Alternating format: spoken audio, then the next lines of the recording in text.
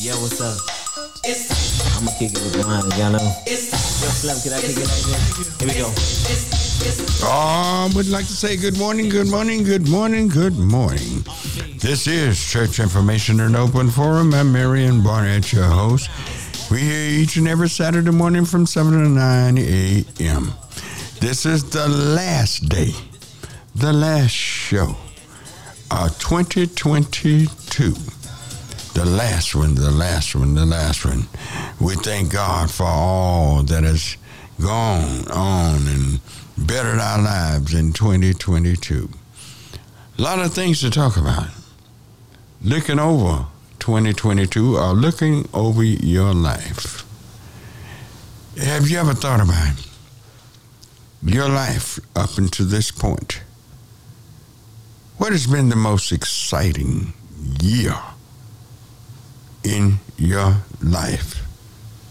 What has been the best year of your life?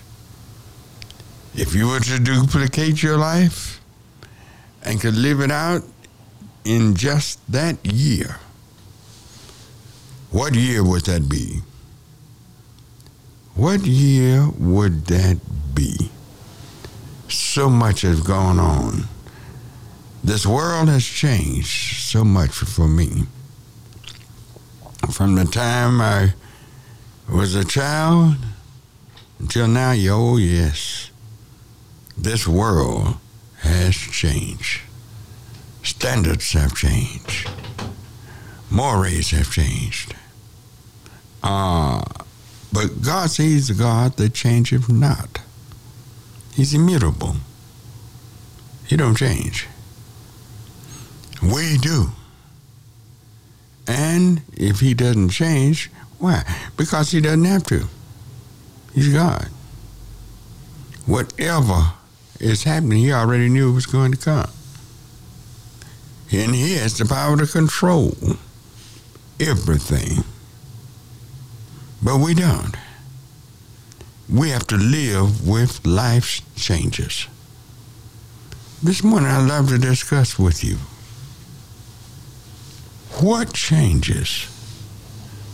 What year has been the most exciting, the most gracious, the most admirable year of your life?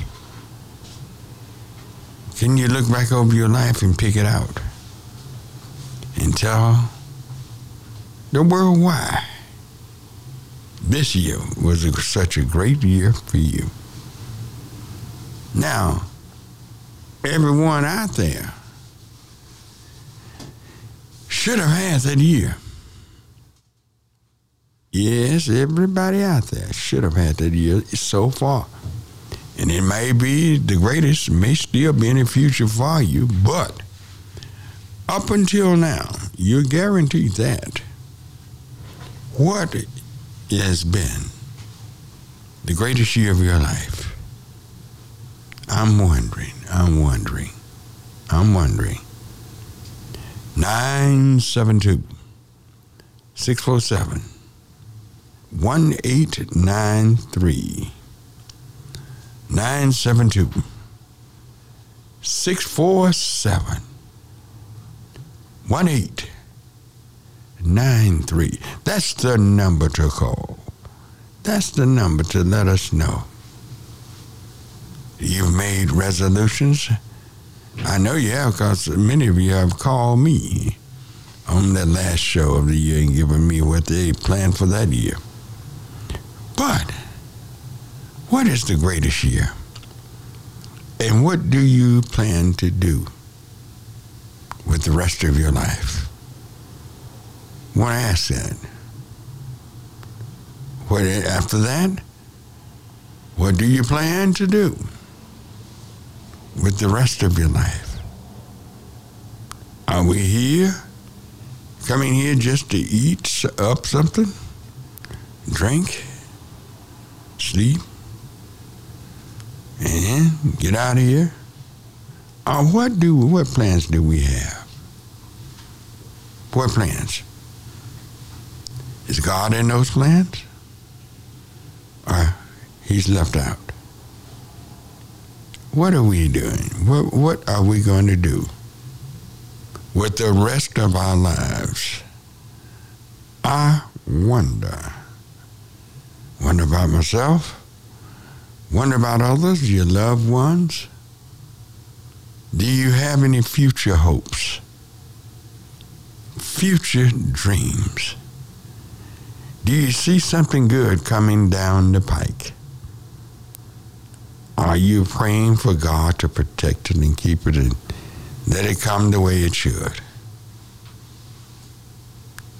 Yes. 972-647-1893.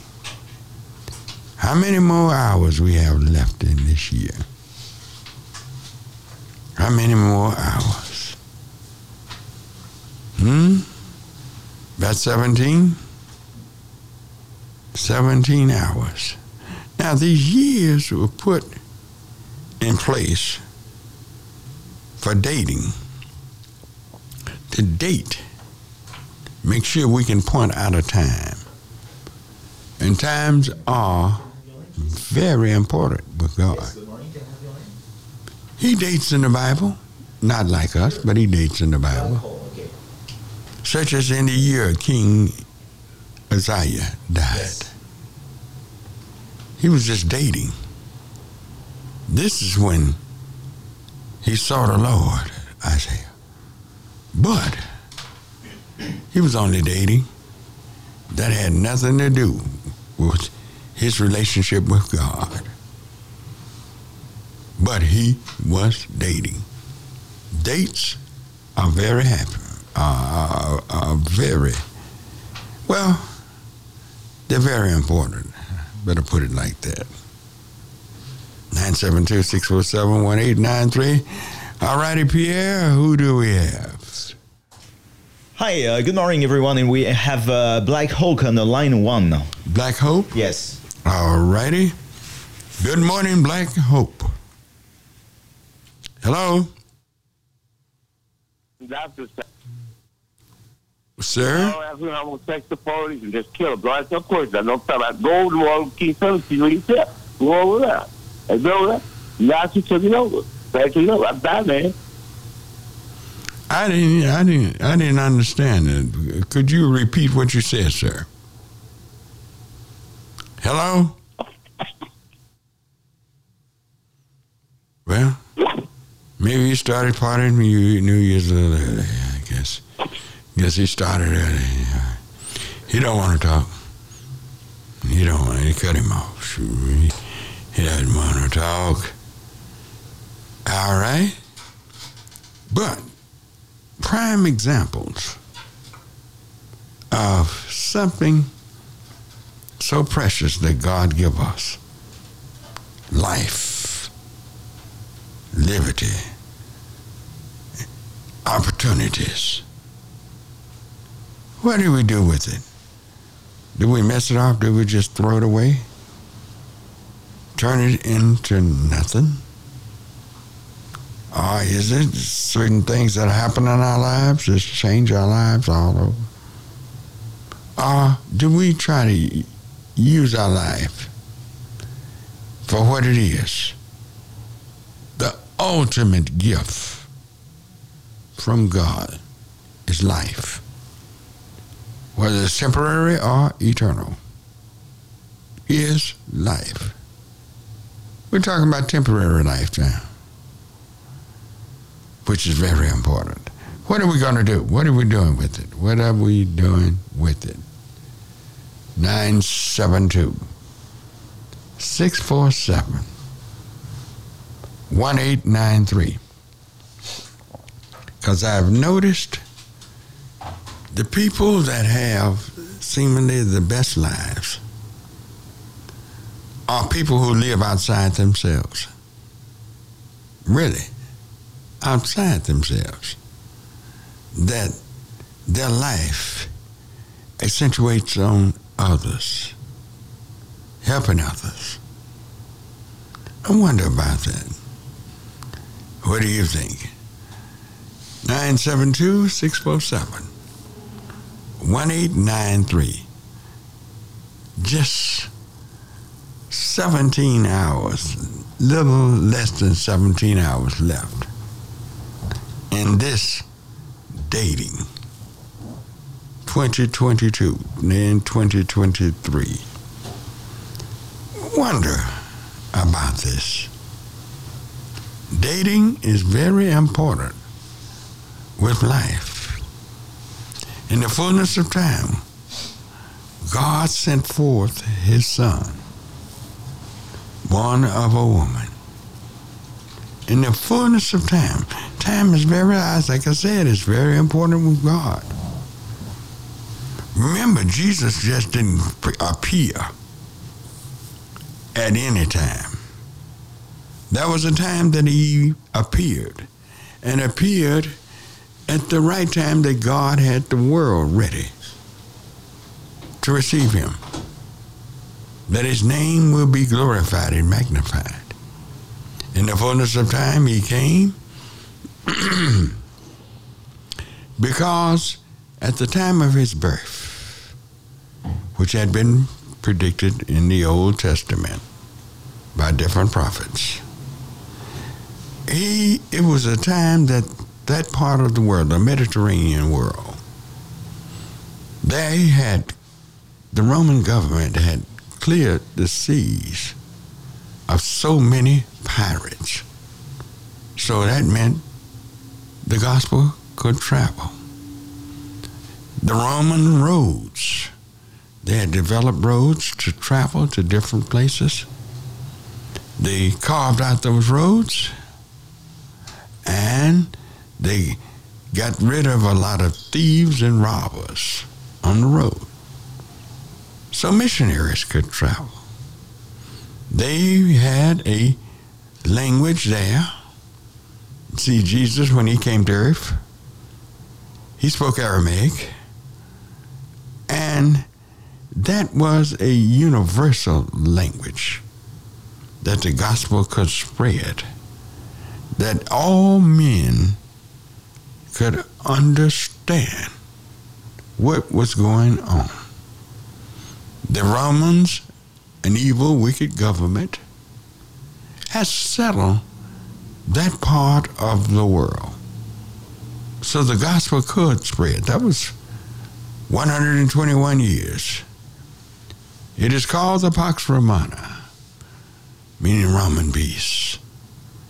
And there were certain things that was said and done, and when these things are done, they're done for a reason. We as a people, no, we have not been treated fairly. Now we are still at odds, but still, we have, excuse me, been put in a situation whereas we could spread the gospel. It is not perfect as we want it to be, but he's made us so unique, created us to be unique. The things we do are so impressionable that others don't forget, let alone our own people. But what are we doing? Are we trying to learn more of the truth of the Bible? Everything we need is right there in the Bible. But why is it we can't totally free ourselves? Why is it we don't seem to improve ourselves very much? Is it because we depend on others and not on God? What are we looking for? Who are we looking for? What are the days given to us that we might be able to help this whole world? Not only ourselves, but the whole world. What are we doing?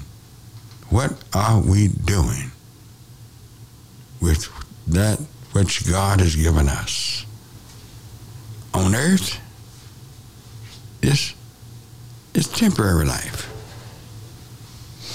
Glory is eternal life.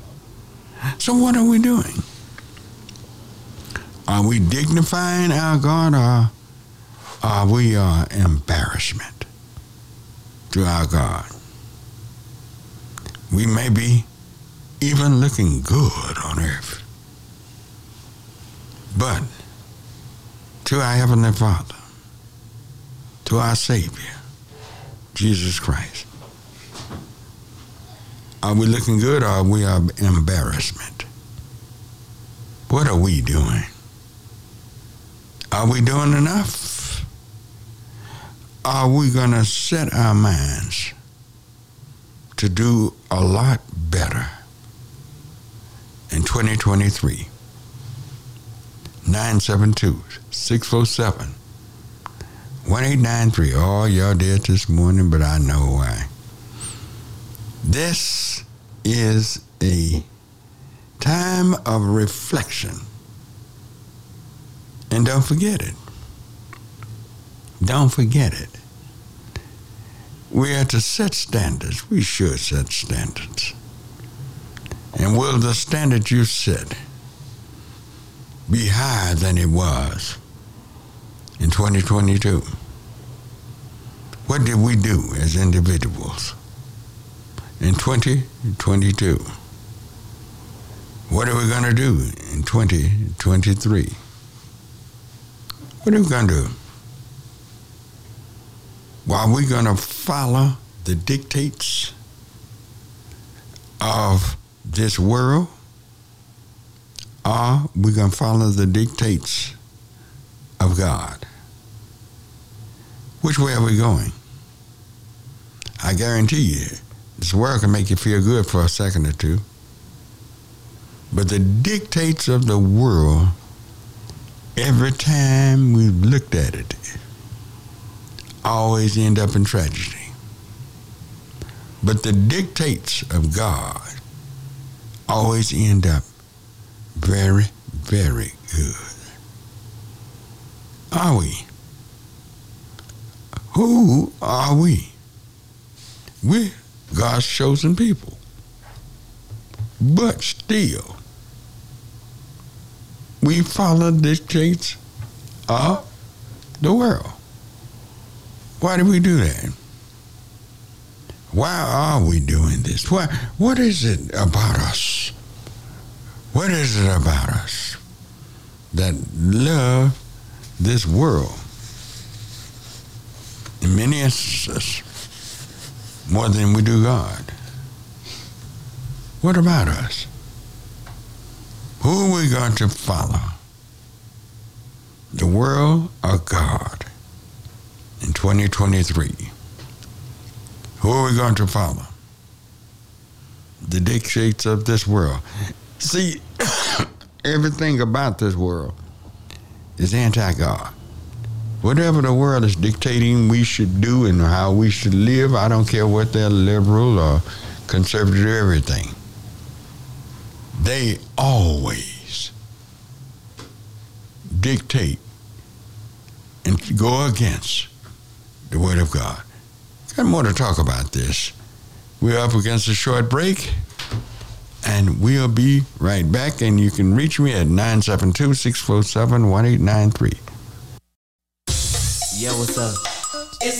I'm gonna kick it with mine, y'all know. All right, we're back.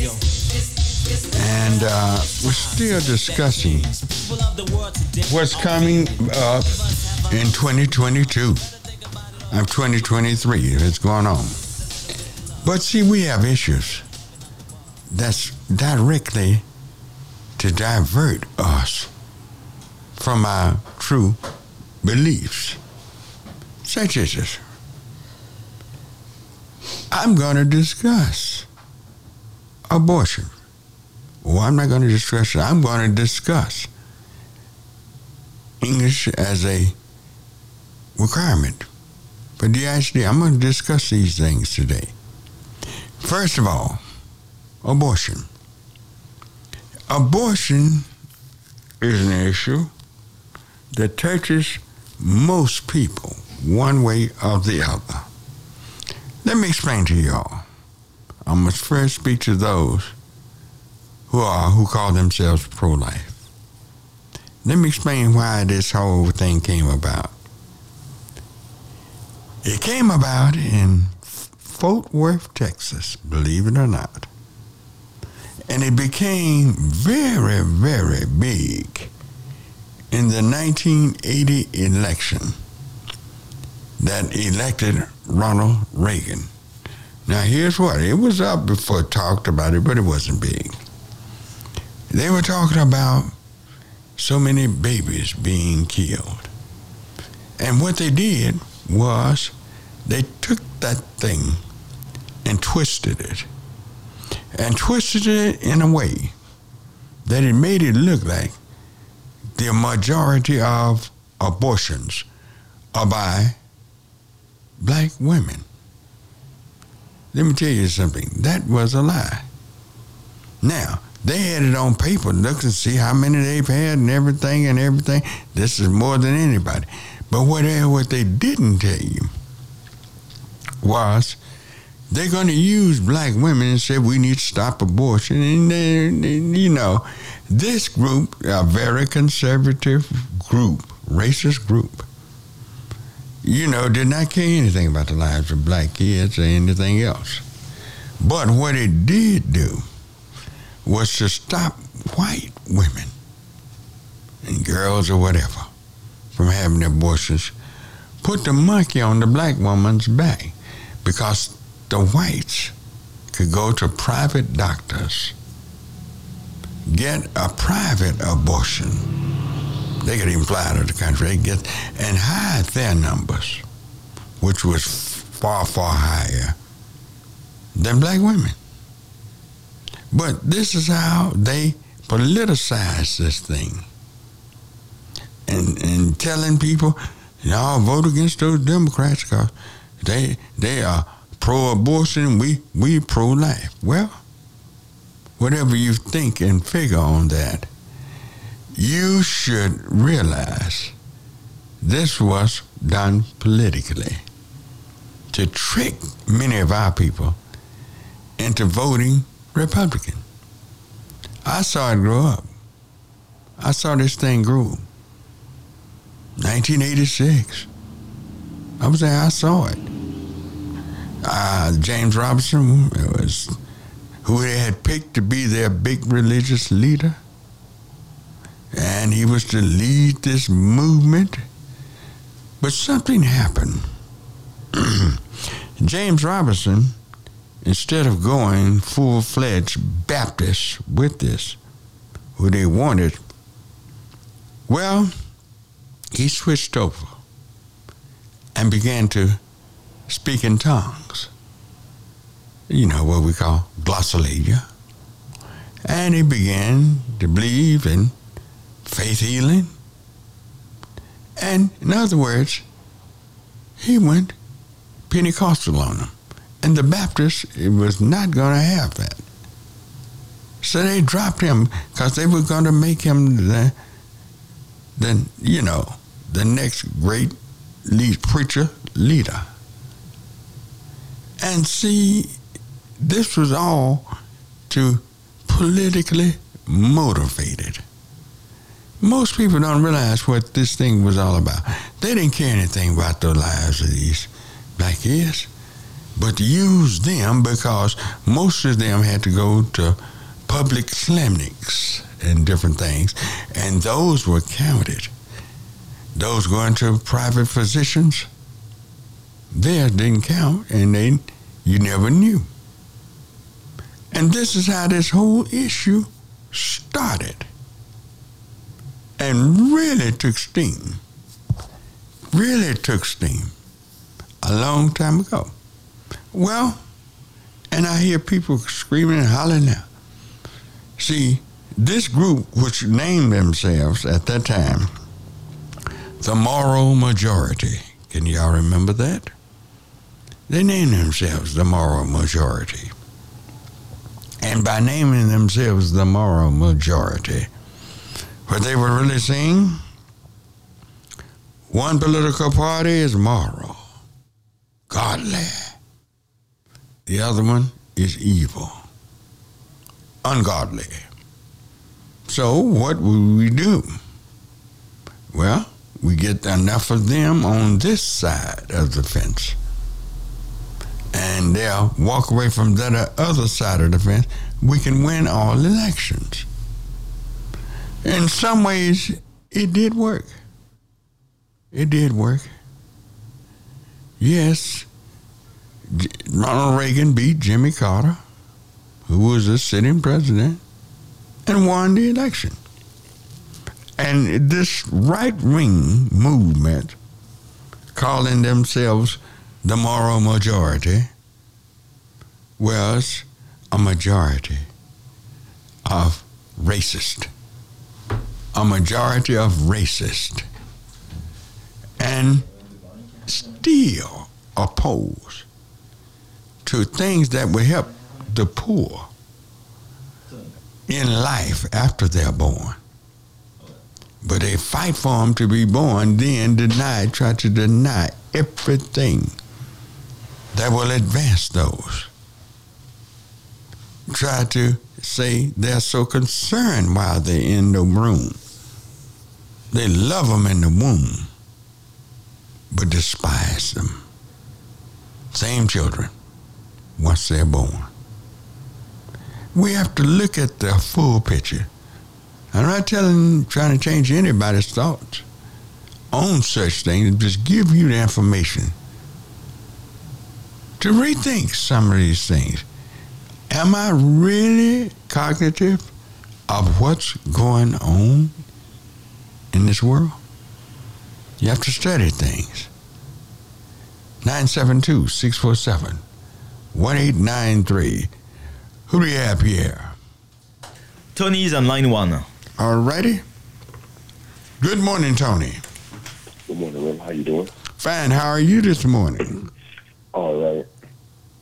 Mm-hmm. See, what you're saying is true, because this is what the moral majority knew. Mm-hmm. Black people, by their nature, are conservative. Mm-hmm. Not necessarily for the liberal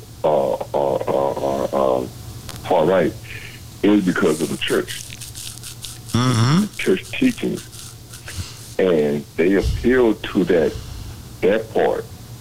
All the reason why they don't go full blown on it is because we're black. So let's use abortion as, well, you know what? You got 70% of the black family, of the black females being pregnant and pregnant by men. But they don't see the background on that is this.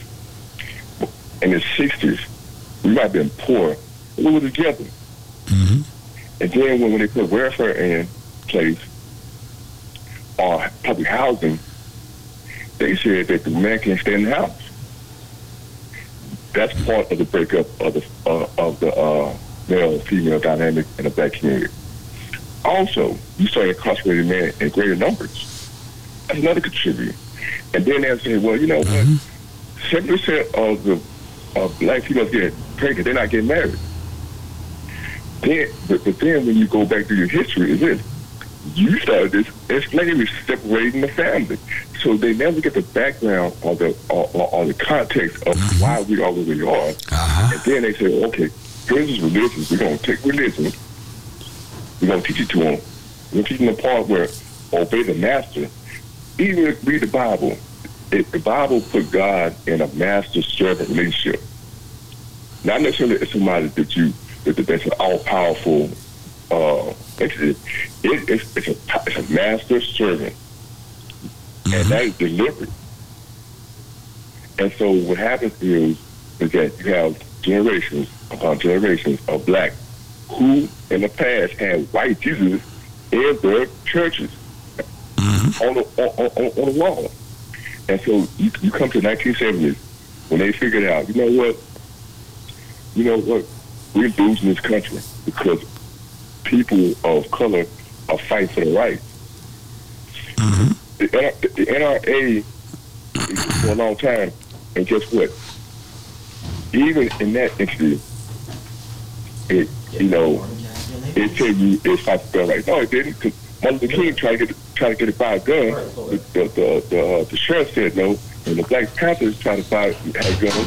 You know, Reagan signed a bill in California to stop them. So you're right. That Moral majority had all those issues on the table. Mm-hmm. Jerry Falwell, all those other people. Mm-hmm. All of a sudden, you know what? We need to on our side. Abortion. Mm-hmm. We're gonna pound abortion. And you're right. White women who had money to get abortion. Now, one of the reasons why this abortion bill came into place right now, they can't have enough kids right now to outnumber us. They can't go to Europe and ship them in like they used to. And so they said this: as a white man, I can't get a woman to have sex with me, so I'm gonna make her stay at home and get pregnant if she got no choice, and so we can put it right for herself. Well, guess what's happening? Black men have sex with white women. Asian men have sex with white women. Latinos are. And so their numbers are dwindling just because of natural progression of demographics. That's it. Mm-hmm. And so they're trying to save supposedly their race by having females not have kids. That's it. Well, let's look at this thing. When Reconstruction came, there was a problem, real problem in America. You had a set of farmers who knew how to plant crops, knew how to grow things, and advance themselves. You had another set who had sat back and watched these others do this, but many of them did not learn how to take care of themselves. So you had to start what we know now today as Jim Crow. Mm-hmm. That's how Jim Crow got started, out of need, a necessity, out of a person, out of a people who could not keep the farming. And the world was an agrarian society at that time. Mm-hmm. And they couldn't have slaves anymore, but they needed to live. Everybody needs to live. But the black farmer was going to take over America because he had become an expert in farming. He had become an expert. Mm-hmm. And by him becoming an expert, all kind of Jim Crow laws came about, which really are there until this day. Mm-hmm. This is one of the main reasons I have Malcolm Robinson on. Those are still old Jim Crow practices are still going on. See, we can stay in the sun all day long. Don't bother us, our friend, and raise crops. Others can't do that. And when they find out that we are needed to till the soil, to make this nation great, to grow the crops that they can trade worldwide and make trillions of dollars off of, they still, that shadow of discrimination is there. And we'll be there until we wake up and come together to learn to do this and trade among ourselves. We have the world's biggest trading problem and partner, Africa. Mm-hmm.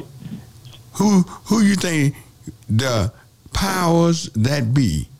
China, America, Japan.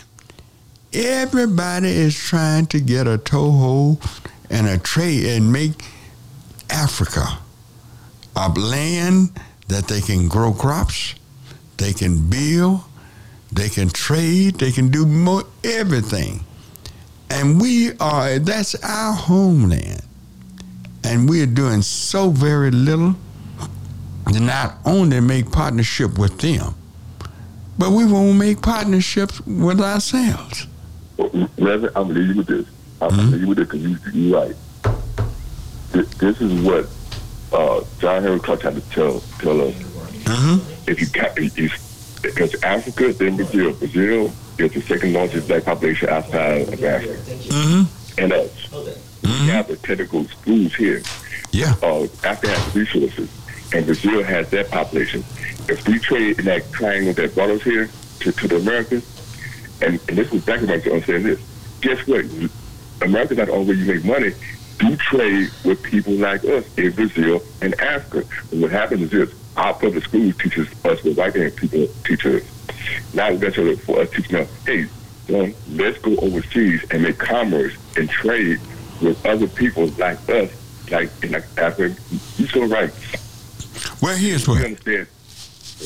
We often condemn the black preacher for not getting the truth out to people, which is, I'm not saying it's wrong, but we also allow the black teacher to take a walk and not teach our children the truth, because they're supposed to be educators. But when you talk to the average teacher, they're far from being the type of educator we need in our community. They're far from it. And these things we have to fix. I'm out of time on this. All my lines are filled. But those who own my line, just hold. Just hold. And I'll take your calls when we get back. We'll be 972-647-1893. We'll be right back. Yo, what's up? I'ma kick it with mine, y'all know. Yo, Slim, can I kick it like that? Okay, we're back and we're ready to go. 972-647-1893 is the number to call. Let's go to the phone lines. Yeah, and we have Leon on line 2. Leon? Yes. All right. Good morning, Leon.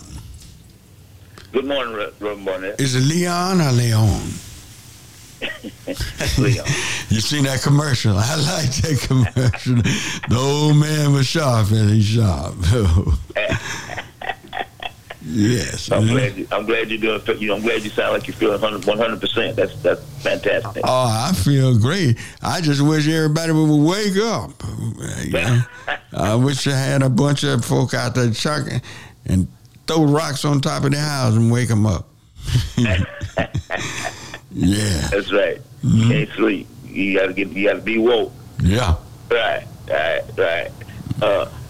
I've been listening to what you were saying about moral majority and morals, and I'm trying to process, how do you reconcile hating another person or discriminating against another person because of his color, but yet you say that you are moral or that you are a Christian? Well, you have to understand Eurocentric theology. Europeans changed some of the interpretations and grossly misinterpreted the Bible and made white skin pure and black skin sinful. That's the way they taught this. And black people don't even realize it. They don't realize it. They first gave you God as a white man. Long blonde hair, blue eyes. It was not. The Bible describes him as a black man, hair of lamb's wool. And he goes on to tell you that he's a direct descendant, earthly now, of Ham, which in Egyptian is black. And we have to understand that there's a lie have been given to us to control our minds and set the standards of beauty. The beautiful standards. When they want to show you beauty, they show you blonde hair, blue eye. And you begin to, in your subconscious, and you don't realize, you begin to believe that. And it has worked down through the years. So these games that's been played upon us has to be challenged and overcome through the same scripture that they used to put us into this situation. You understand what I'm saying? Yes. And absolutely. see, if your pastor is not teaching you this, he's not doing his job. God never put us down here. We're the children of Israel. Never, and the Bible teaches it. Never put us in a shape that we have to be basically beggars. Yes, beggars. A beggar driving a Cadillac, a Mercedes, a Ferrari, a Maserati, or whatever. We got beggars driving those. Why are they called beggars? They're beggars because they have to depend on someone else to set up a situation where they maybe even themselves can rob black people by selling drugs to them and giving them different things. We see we are caught in a trap that only that black preacher can free us from.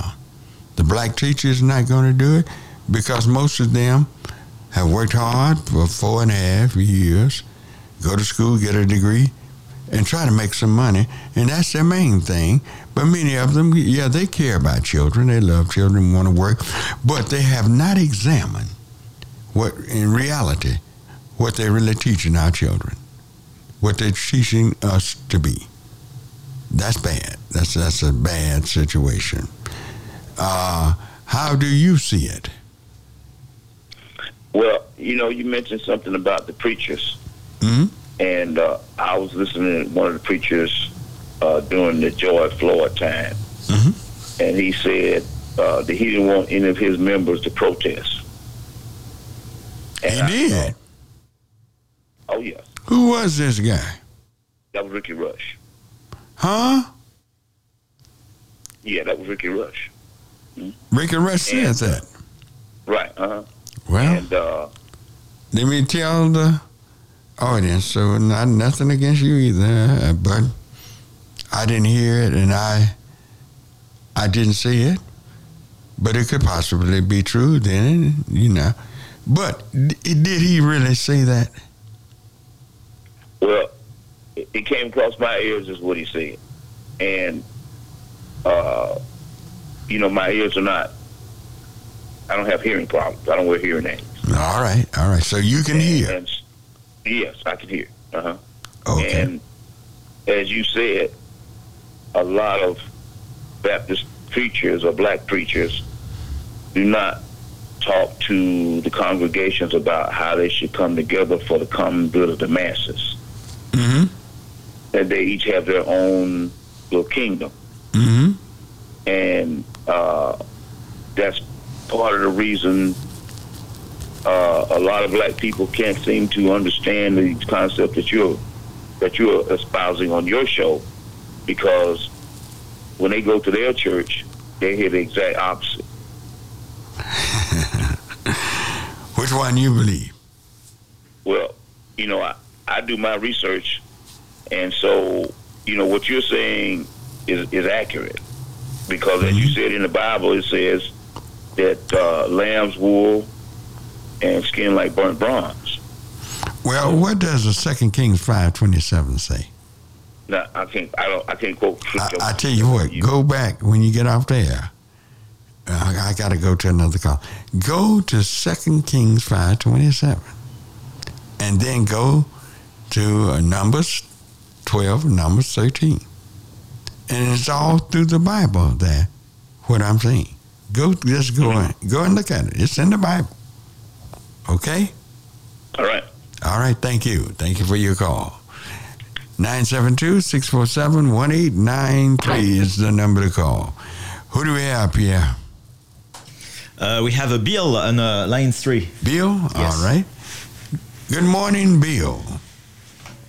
Good morning, Pastor Barnett. How are you this morning? Fine. How are you this morning? All right, sir. Mm-hmm. On the comment, I have a comment on this moral majority.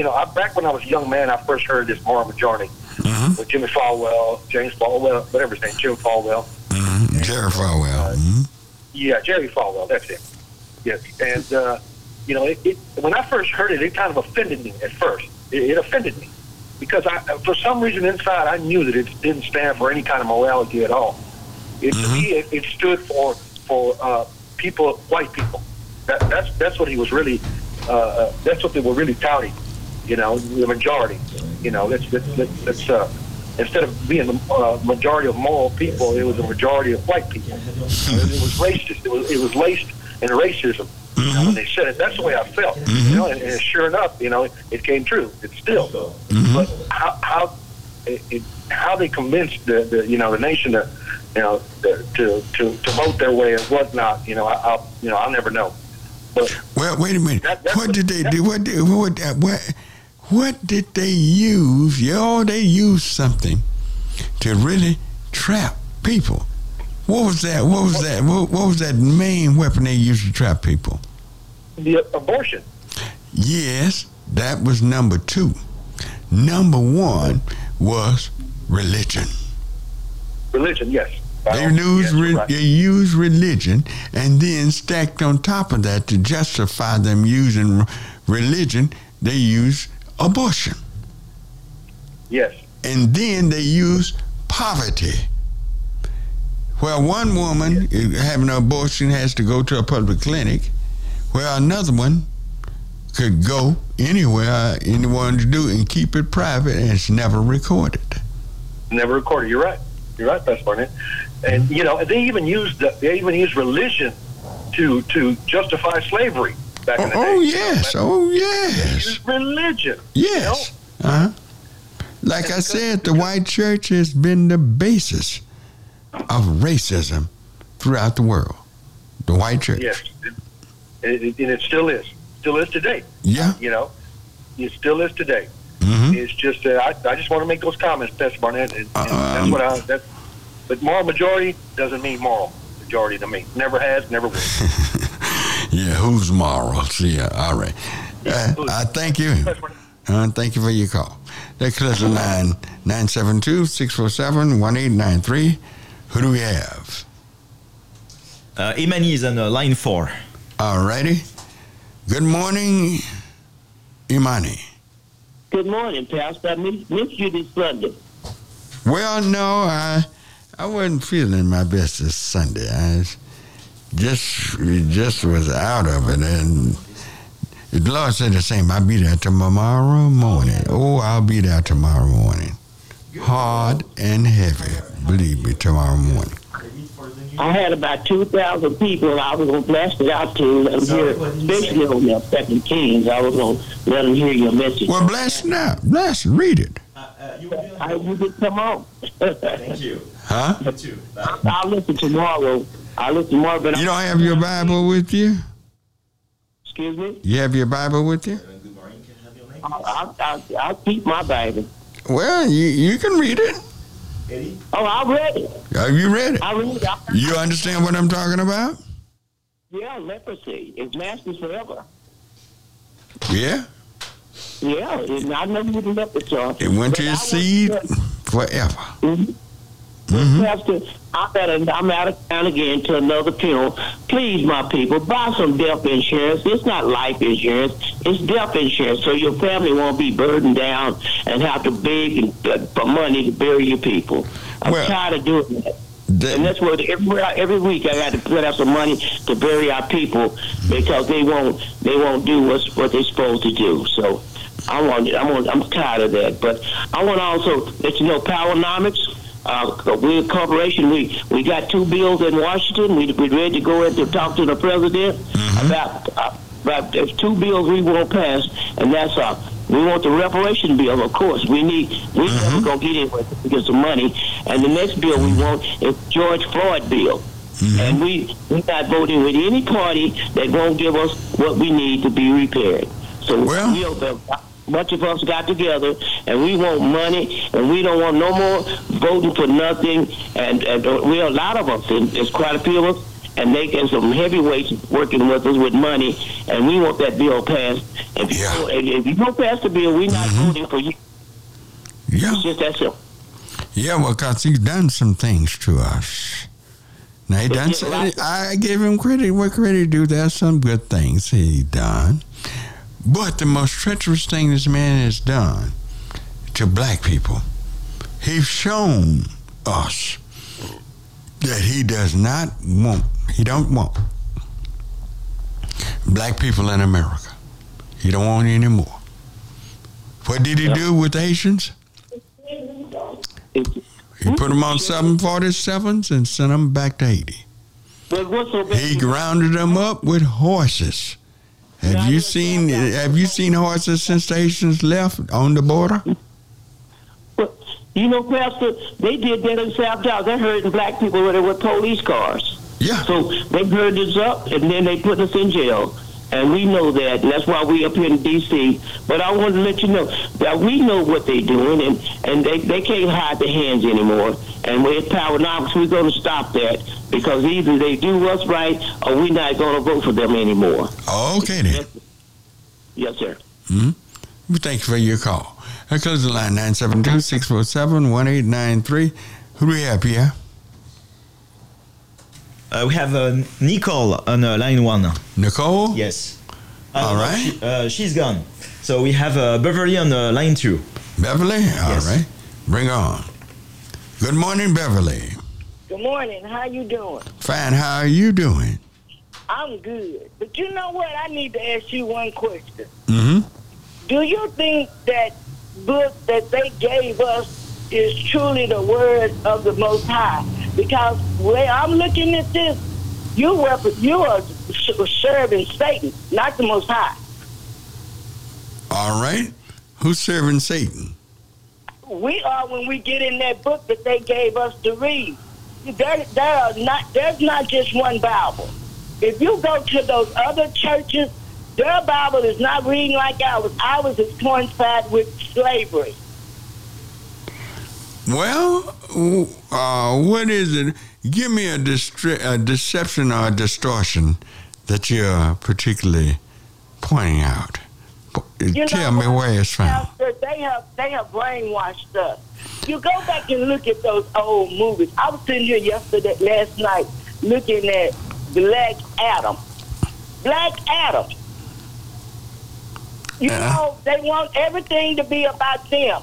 They don't. It would take me a long time to break this down, because I'm tired of it.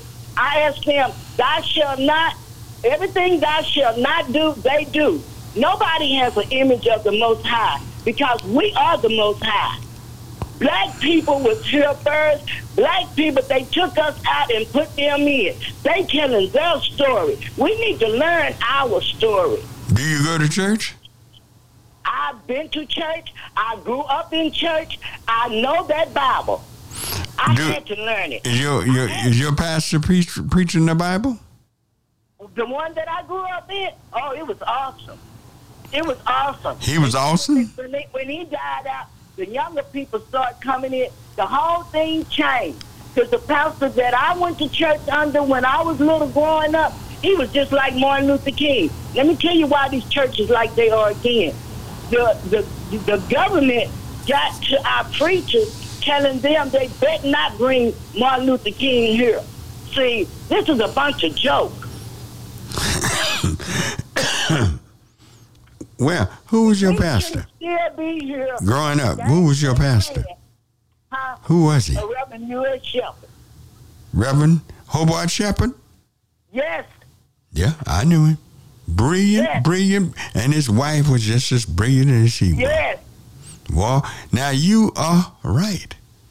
I was wondering... I ain't gonna lie, I was wondering, could I believe you? You say, yeah, the pastor that taught that. But Hobart Shepherd and his wife, yes, Dr. Shepherd, a tremendous preacher. You doggone right. This is why I can't get in with the program on them. When we did Christmas and stuff, and right today, they still do Black History. When Black History come in, you wear your Black History stuff. All right. Well, that's a wonderful, wonderful thing. This was one of the greatest men ever lived in Dallas. You don't hear me, though. You don't hear me, though. I have not seen another one like him yet. Yeah, all right. Okay. Thank you. Now, I ask you a question again. That book that they wrote, isn't that about them? That's government of democracy. They not giving us the real stuff. Yes. All right. Thank you. Have a good one, y'all. Uh-huh. All right. 972-647-1893 is the number to call. We are up against a short break, and we'll be right back. Yo, what's up? I'm gonna kick it with mine, y'all know. Yo, Slim, can I kick it like this? Here we go. Well, it's time. We're back and ready for our number 2 of Church Information and Open Forum. Yes, we are here.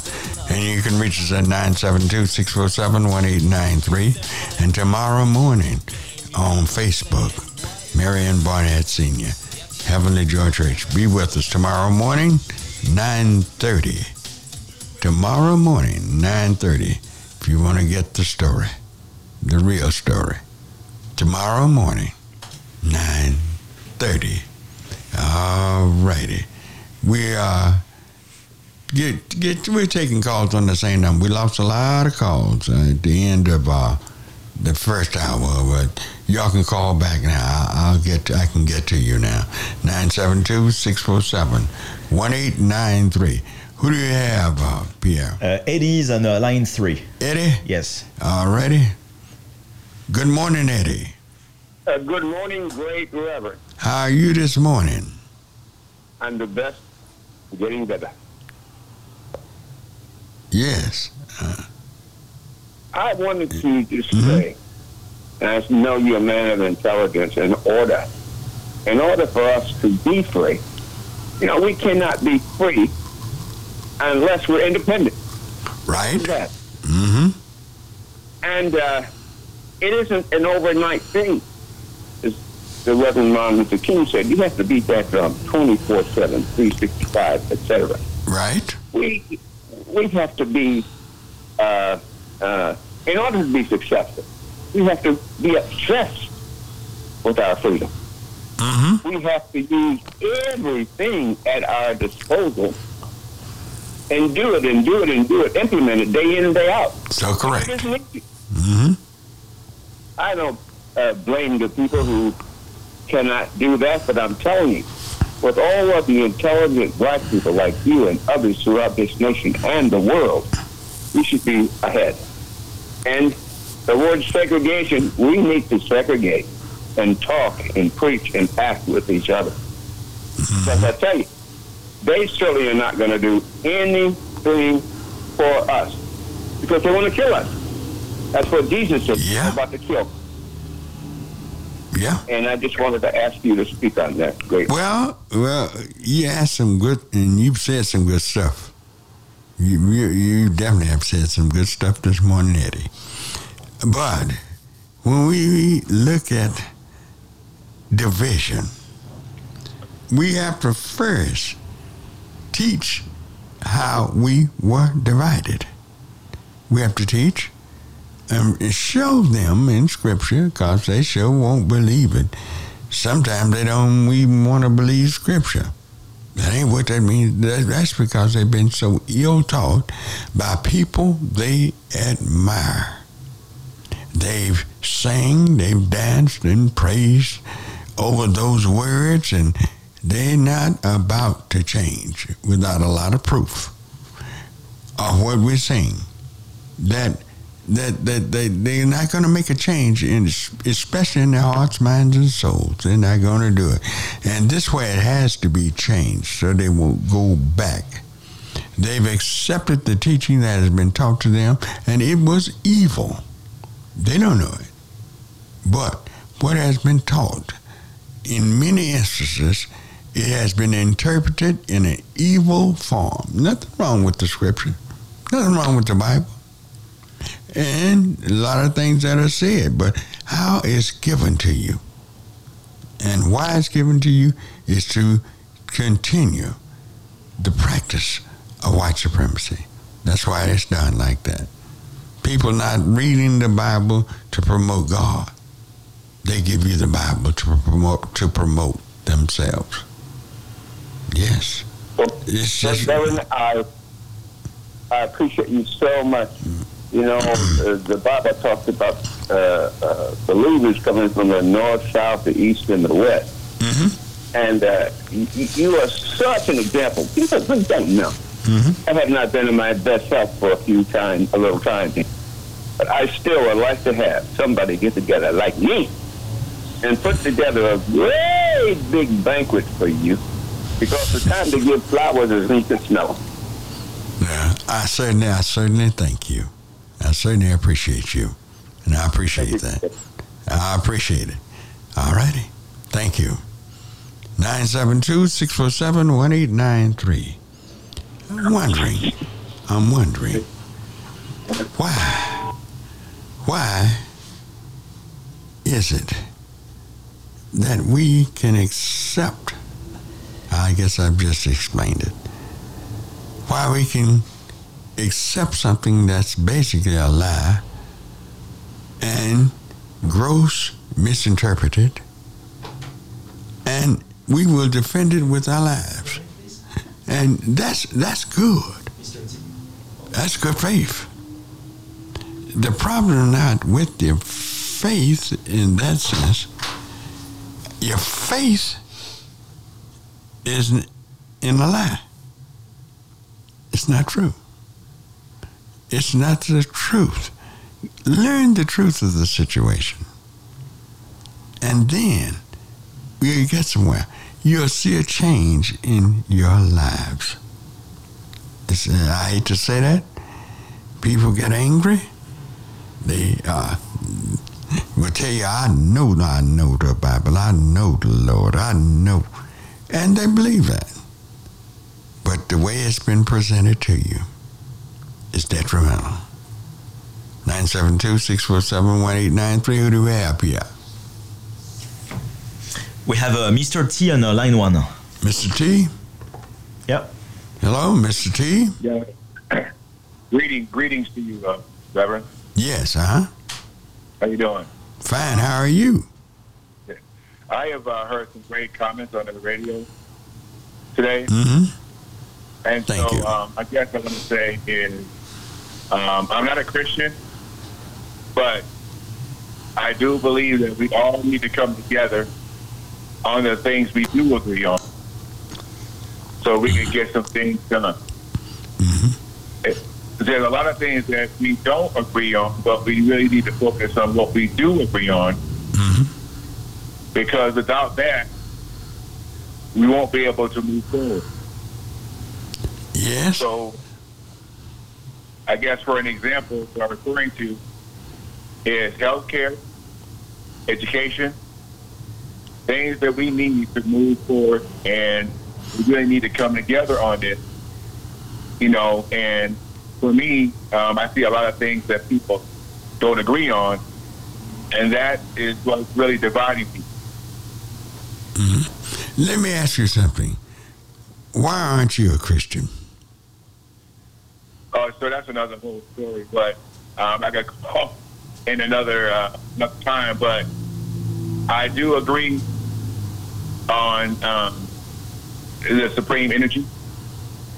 I do believe the consciousness of that energy, but so like I said, even though I don't necessarily agree on a lot of teachings and churches and things that people do, I do agree that Black people should come together to help each other.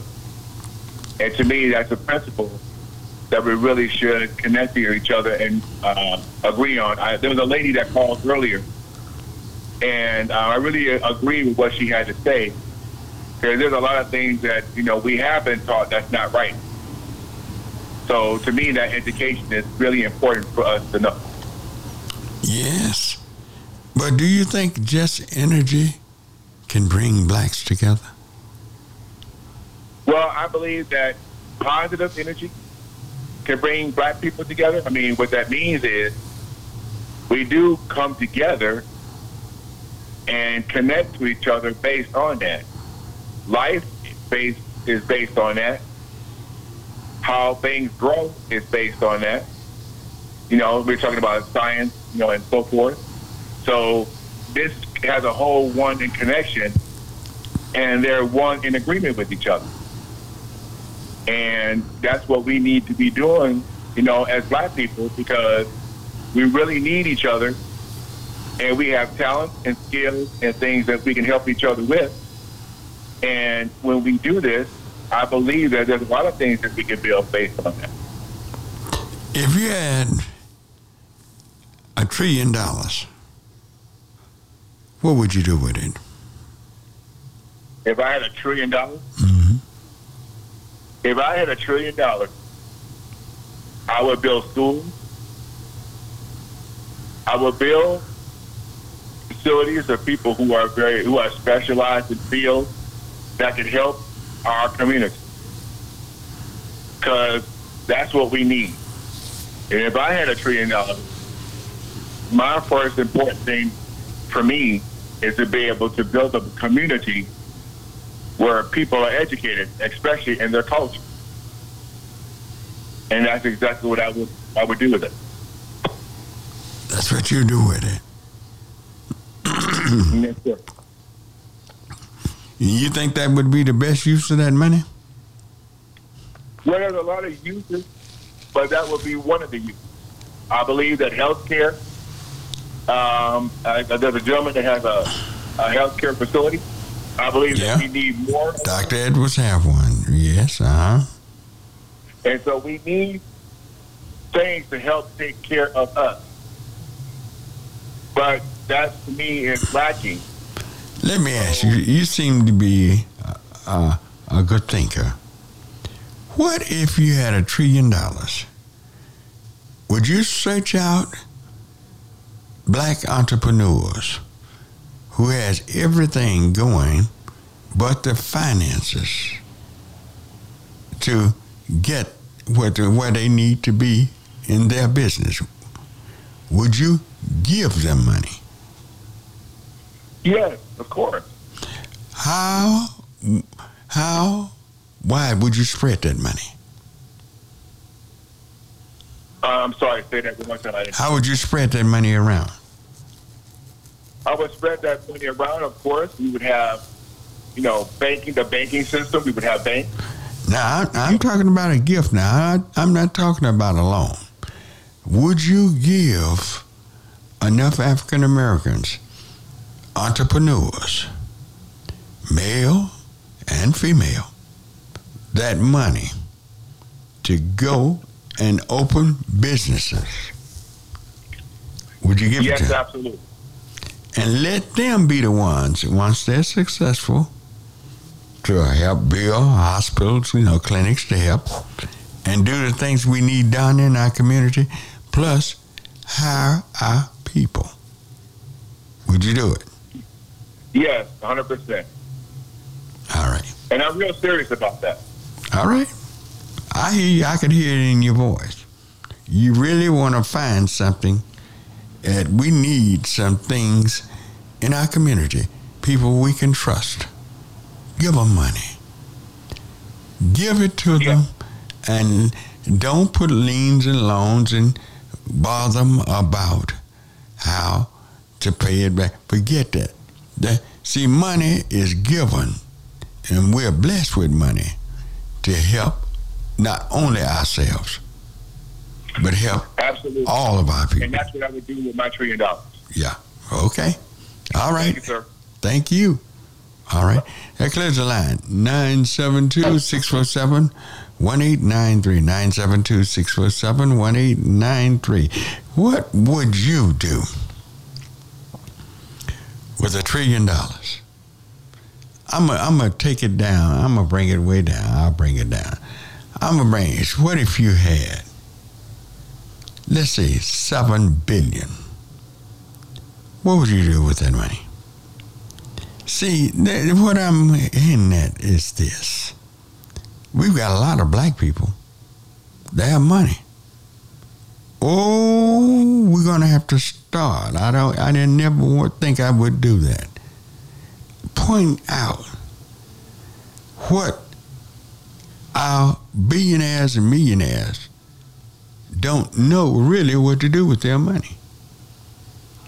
Spread the money around people that's going to create more money, which means create businesses. where they can hire and have things come into our community. And we don't, you see, but a lot of our people, who makes the most money in the black race? Generally, it's just like this worldwide. In Brazil, where you had great people like who just passed, Pele, just passed. What would they do with them? What did they do? Most of them that meant well did some things, but it was not the smart thing. They go and build centers, recreation centers, and gymnasiums and parks and things for children. That's not what we are supposed to do with that money. Go business-wise. Go business-wise. And businesses will build that once they have gotten to another level. This is our whole community should have that mentality. Build businesses. Everybody that come into this country, they come in here trying to get a business plan, how to develop their people. You go, everywhere you go,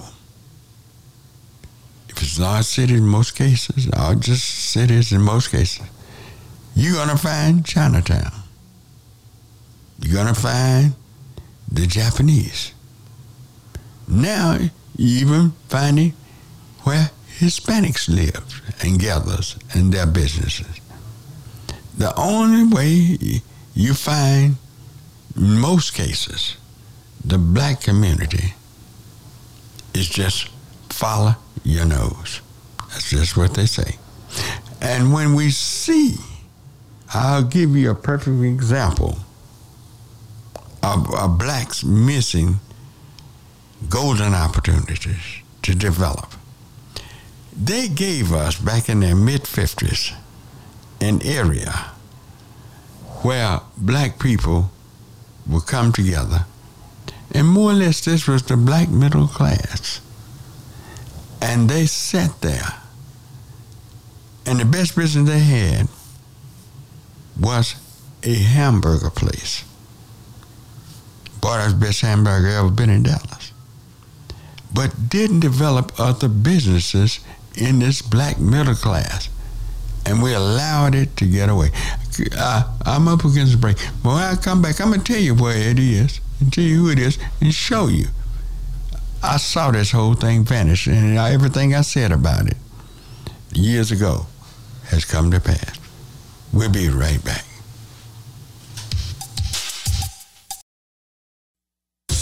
Yo, what's up? I'ma kick it with the mind, y'all know. Yo, Slim, can I kick it like that? Here we go. All right, we're back. We're back, and you can reach me at 972-647-1893. The area I'm talking about started back about 1955, like first houses. And it really started in 58, 59, 60, early 60s. It grew a lot. It's right across from this station, Cross Central Expressway, an area called Hamilton Park. Boy, that was a good test to test our togetherness. But at that time, we were thinking that the leadership was telling us the best way is to divide ourselves. That was a mistake. That was a mistake. Those of you who have been in Dallas a long time, you know what I'm talking about. They allowed others. They built a little shopping center there, the developers of Hamilton Park. We gave you a little shopping center area. And there, instead of blacks buying the business and owning the business, they let others come in and sell to them. Now, there was one business that was not directly in Hamilton, but right across the street on Forest Land. It was an automotive shop, fixed cars. This man set up that shop there, a black man, and became a millionaire. All because he had all of that business right there before him. And what would have been so good that would have helped blacks? They did not have bus service in Hamilton Park for years. They've never had bus service. That meant a lot of people had to come right to that shopping mall. It's a little slant mall, little mall. It's not real big, no. But it was enough to get things developed and started. See, by having ill teaching and by having preachers that would come in and preach to you, and basically they had two great preachers, greatest preachers in this town, two others came out of this. And instead of preaching their opportunity to develop a great society right out there, they went along with just the same stuff we're getting, for the most part, today. It was a case. Yes, I can talk about it because I lived out there. I saw it. I saw the mistakes that the adults were making. I speak on it, nobody understood at the time. I studied it and said this could have been the greatest thing ever happened in America had African Americans used their heads. Now, I'm not going to harp on the mistakes we make, but use our heads today to develop our communities ourselves. Instead of going forward, we're going backwards because we don't have the ownership, the entrepreneurship that we had 50, 60 years ago, 70 years ago. We don't have it. For some way, we're losing it. Let's go to the phone lines. I want to hear what people have to say. Let me hear. Who do we have? We have a Councilwoman Caroline Arnold on line 1. All righty. Good morning, Councilwoman, the mayor of Dallas. Good morning. How are you doing? Good morning. This has been listening and very interesting, but I did want to once again thank you for your leadership in allowing us to have this conversation, and hope you have, and all the listening audience, a great start to the new year, and that we maintain it and not just talk about it, do a party and make a resolution we don't go through. But on the conversation around changing the dynamic, investing in the community, I do want to make sure everyone knows with this new election coming up here in May, the Hamilton Park area will now have an opportunity to select a new council member. Their council member, Adam Magoo, is turning out.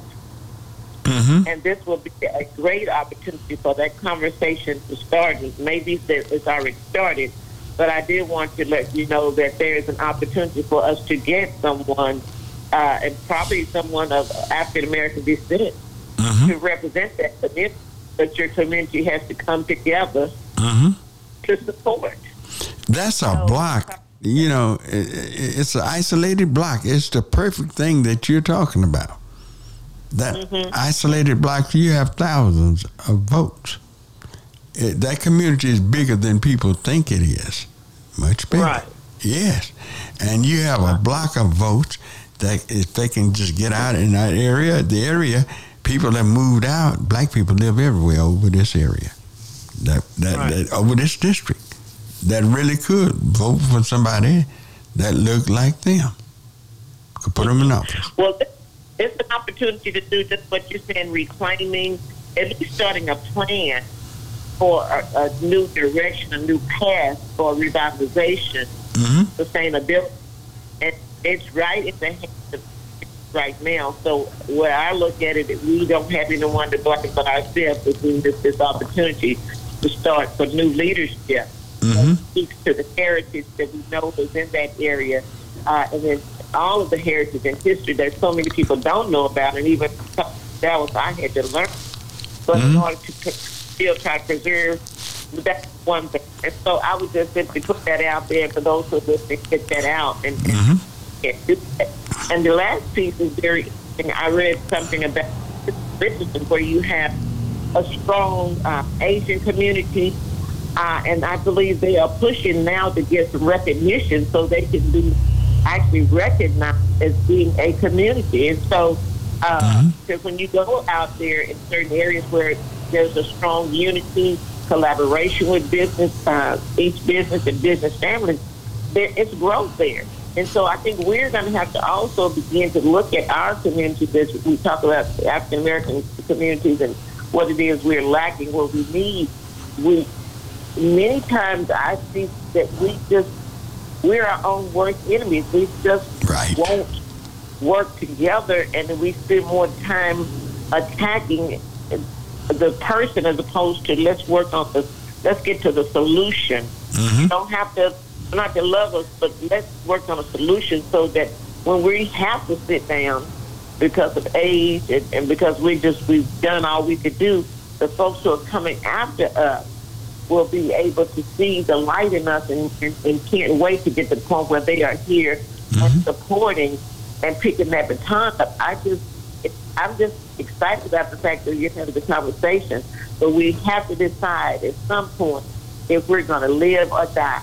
And right now, we have a great opportunity in Dallas to live. We just need our community to stand up, get involved in that we talk about $1 billion budget. We're asking people to help us give input so we can spend the money. We can put it into our community. We beg our community to do the census. The census is the best time to capture dollars from the federal government, but we don't record our existence so the funds can be allocated to our community so we can get the services that we need. So we still have a way to go. We have a number of great people in our community, talented, and I would just give out a call to anyone who wants to work to support us in this conversation around equity in the city of Dallas as we talk about putting money back into our underserved communities, creating these small opportunities just as you're talking about today. Give us a call. Call my office at 214-670-0780, and we'll get you in a position where you can serve on a board of commissions. We can work on organizing committees, neighborhood PACs, whatever we do. But we have to educate that, use that as a tool to make sure that we're at the table and that we're not on the menu. Well, Mayor, it's like this. You're on the right track. A feast is for laughter, wine maketh merry, but money answer for all things. That's the Bible. Until we get people in there that cares about the poor, the middle class, and look out for the wealthy. Until we get people in there like you, we just need to learn to move forward. I think it's some good-hearted people out there, but that really have to learn the city and know this city the way you know it. And I'd like for you to come on, a whole lot of you. Come on. I first brought you on and others on over the years to teach people what's going on. I feel good about 2023 for some reason. Something I feel good about it, and I think it's going to be caught on to when God. I talk to him all the time. Why are you leaving me here so long? Just about all my friends and everybody is dead. And why? And he keeps telling me, well, I'm giving you an opportunity to get my word out there, that he wants us to come together. He wants us to come together and come together in unity and have a business mentality.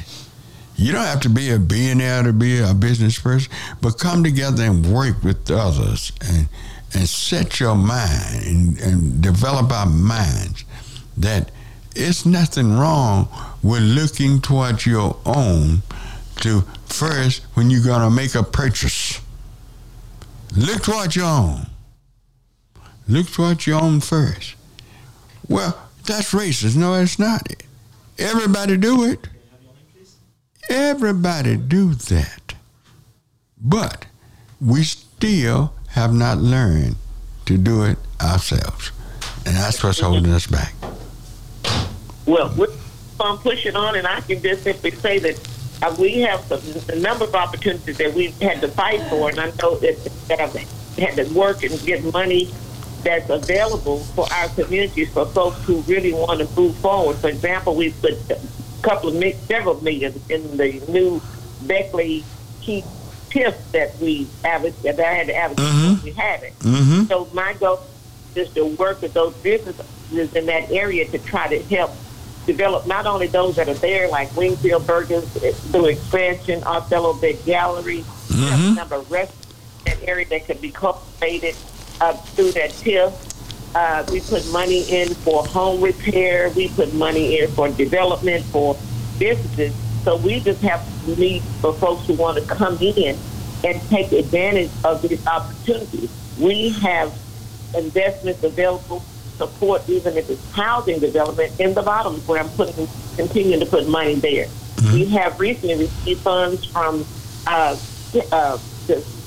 Michael Morris through the Transportation Commission to help put in infrastructure dollars down in the Cedar Crest, Cadillac Heights area for the whole purpose of development of businesses and homes. And so these investments are going to neighborhoods that traditionally have had African American ownership. Sometimes we just go for that cheap dollar and sell out, and then we stop.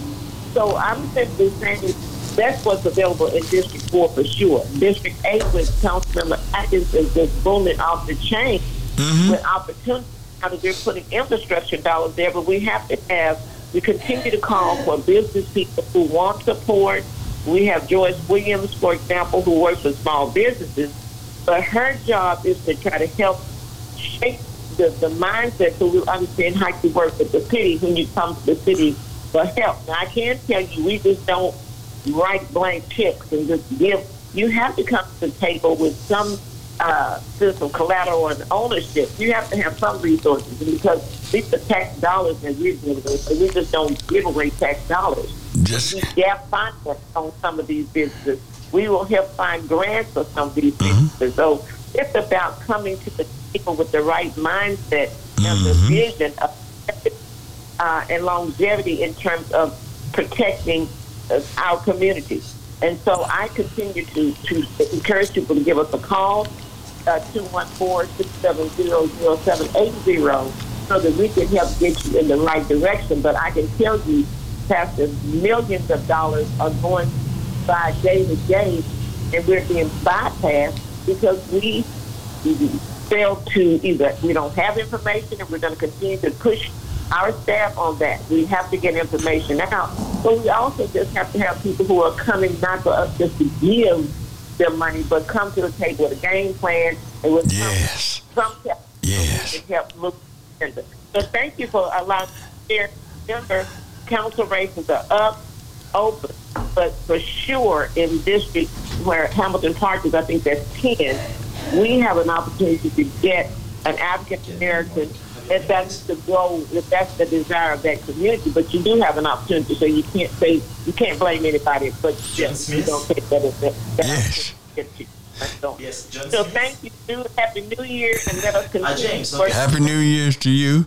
And Hamilton Park was built as a legacy because it was one of the nicest areas that you had in any city in America when it was first built.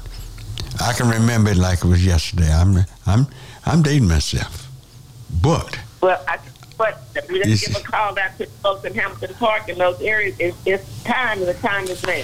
Yes, because they did. Right, well, yeah. Be blessed, and be careful. But just know that we do appreciate you, Pastor. We pray for your health and strength, and the message that you keep putting out here. We appreciate it so very much. I know I do, because I hear people from time to time who say, "Listen, we'll listen to Pastor Barnett, Reverend Barnett's show," and I'm shocked that the people listen. I'm happy, but I'm very excited about the number of people that you are reaching. They may not always call in because some folks just want information, and so you are that light. And I want to make sure I continue to say thank you while you can hear me say thank you for your service. So be blessed, and we hope to see you again and talk to your audience again next week. All right, thank you. All I have to do is say something wrong. Everywhere I go, I'll meet it. I can do that. All right, then. You have a wonderful day. We're up against a short break, and you can reach us at 972-647-1893. Yo, what's up? I'm gonna kick it with mine, y'all know. Yo, Slim, can I kick it like this? Here we go. Well, it's time. All right, we're back. 972-647-1893 is the number to reach us. Come on, let's go to the phone line. Just let the people talk some now. All right? All right, we have Robert on line 3. Robert? Yeah. All righty. Good morning, Robert. Good morning, Reverend Doctor. How are you this morning? Is this Mr. Petrie? Yes, sir. I just like to thank Mayor Pro Tem Carolyn Arnold for her efforts to try to continue to make us see the opportunity that the city of Dallas is offering. Mm-hmm. Now, and we must take advantage of these opportunities because other people are. If we don't take advantage of that money, going to either go back to the federal government or other people going to take advantage of it. And they are taking it, and we may not know it, but we see it every day.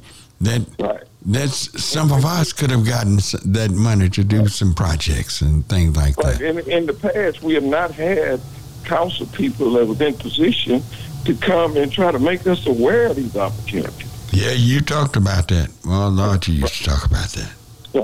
Yeah, and if you're saying, what would a person do with $1 billion and all that? I mean, we have money right now in the city of Dallas, but we don't support our businesses. Mm-hmm. We looking for reasons not to support our businesses. Mm-hmm. And if we start supporting our business, just like other races support their businesses, Right. But you see us at Big T and these other places in line trying to buy jewelry.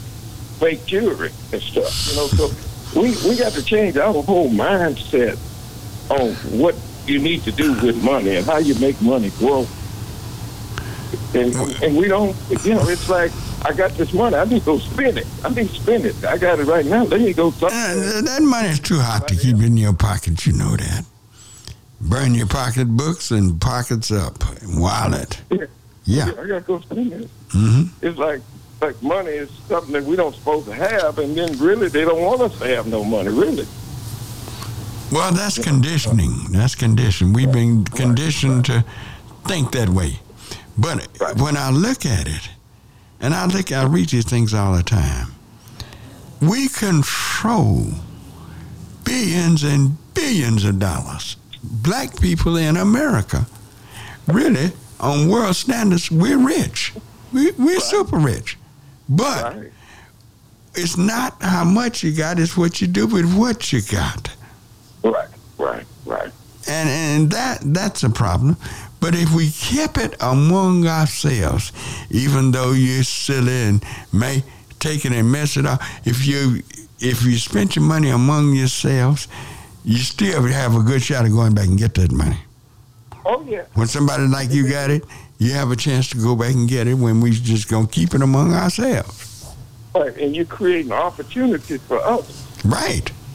But somehow, by our lack of knowledge and understanding of economics, and then they've never wanted us to know about what do you do with money and how you make money work for you, and so it's our fault because if you create businesses and businesses continue to grow and you create jobs and opportunities in your community, then your community will grow. But, well, Robert, let's look at this. Tell the people how much money you started your business with. And today, $3,100 bill.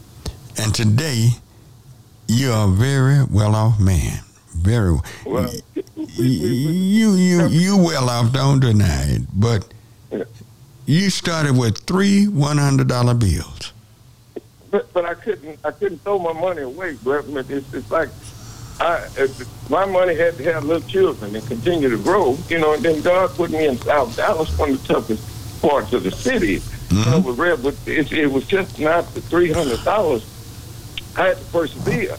Because, see, while I was there, you know, my business was burglarized more than 50 times. My cars was vandalized more than 250 times. You know, I go turn my lights on, and they done took the copper out of my building 2 times. You know, one day I left my lot, and I'm struggling, really, because I couldn't afford to put gas in 11 cars. So I got a 5-gallon gas can, and I said, well, look, what I do if the car run out of gas, I have gas here, and I put some gas in it and crank it up, and you know, car sold. But I left one evening, I had 11 cars on my lot.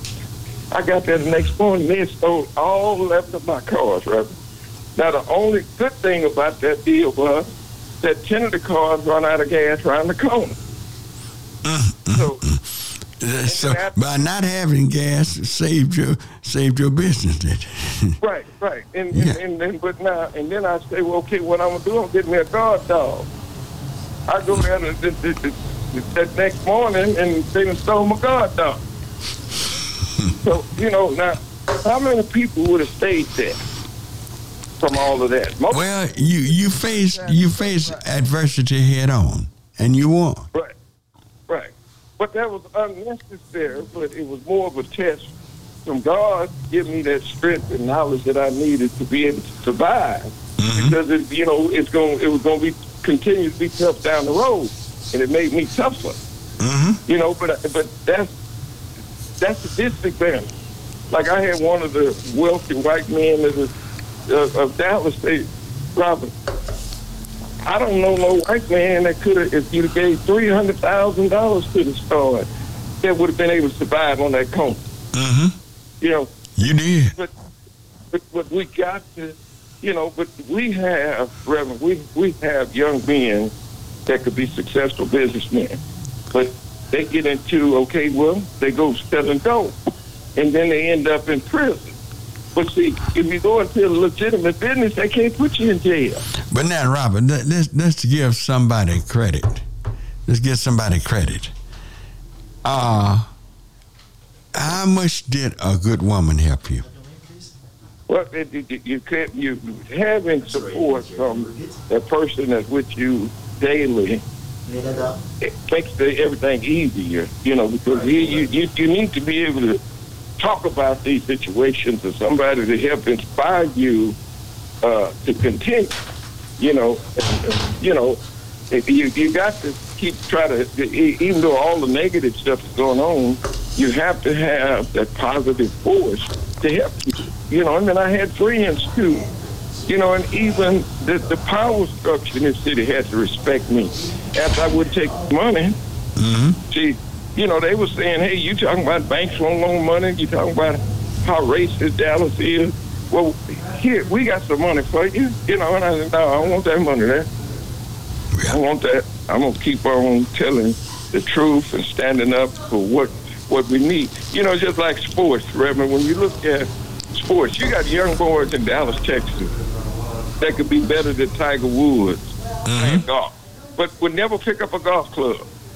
You got young girls like the Williams sisters that could be better than them, but that would never pick up a tennis racket. We got to give these young people opportunities. But we got to expose them to it. See, you know, you got some of your listening audience. They have grandkids out there. All they need to do teach them, take them over there to Cedar Crest, and let them start taking golf lessons and get them out of that environment, change their lives. See what I did? I took all them little kids from around my office that was living in the crack house and everywhere. I take them to the ranch every Saturday. And now, some of them end up in prison, but the majority of them made something out of themselves, managing Walgreens, you understand, managing warehouse for Coca-Cola. And these kids was destined to go to the penitentiary. You know, so we got to. That's so wonderful. I tell you what, I'm just about out of time, Robert. I have to have you on. Thank you for your call. Try to get a couple more calls in, and we got to go. Call me one day where we could get together and talk and some things. Cause, you know, you and I have always been able to work and make things happen. Yeah. All right. Okay. All right. All right. Let's try to get a couple of calls on right quick, Pierre. Yeah, we have Nelada on line 4. Nelada. Nelada? Yes. All right. Good morning. Hello, you're on air. Hello? Nanetta. Manetta? Yeah, Nanetta. Okay, you're on air. Happy New Year. Happy New Year to you. Well, I haven't made it yet, but I thank God for all this time up. Even if I'm minutes short, I thank Him for all this. Amen. That's why I was calling you. That's what you started out in conversation with. What year was your best year? Mm-hmm. I think my best year was 2020 or 2019 when all my kids came home for the holiday. All your kids did what? They came home for the holiday and we were dancing. Isn't that wonderful? That's a good Christmas day, isn't it? The best, right? Your kids, all of them came home for Christmas. All 4, which is very hard to get done if they've only done it a few times. So that was the best one. Did they bring their kids? They don't have it yet. They're waiting to get married. So. Oh, okay. They're waiting to get married. Yeah. Yeah. Okay. Their oldest is 27, so I'm waiting. Everybody else got kids, but I'm glad they're doing it right. So. Okay, great. That's a wonderful. The Christmas of, you said, 2019 or 2020? What year was that? 2019. Oh, did you mark that down always? That was a great Christmas. Let your kids know. I wish that for everybody. You know, just pure family values, good values, quality time, all the time. Time. Yeah. It's wonderful. You can't beat it when your kids are there and grandkids. Can't beat that. Oh, that's wonderful. I'm waiting. It'll happen for you. It will. Okay? I'll be praying that it happen for you. Thank you. Thank you. All right. Happy Kwanzaa, too. Happy Kwanzaa to you. Amen. All right. Get one more. I got to go. I can't hold this about a minute. We have James. All right. On line 2. Good morning, James. Good morning, James in Palestine. For the sake of time, Reverend Barnett, I appreciate all you're doing. Happy New Year. Mm-hmm. And I did so with what Robert said and what Mrs. Arnold, Mrs. Foreman, Reverend Wright, and Imani be saying. Maybe in 2023 we can get a nucleus together. Yeah. To work together. The other thing is, Reverend Barnett, in November, they had a House Bill 368, and here's what it says right quick. Required the State Board of Education to establish an African American Studies Advisory Board. We might want to look into that. HB 368, and I'll make room for somebody else. God bless and keep you. We'll talk again. I thank you so much for that information. Yes, thank you very much. Yes, we got to get out of here. We got to run. And y'all have a wonderful, wonderful week.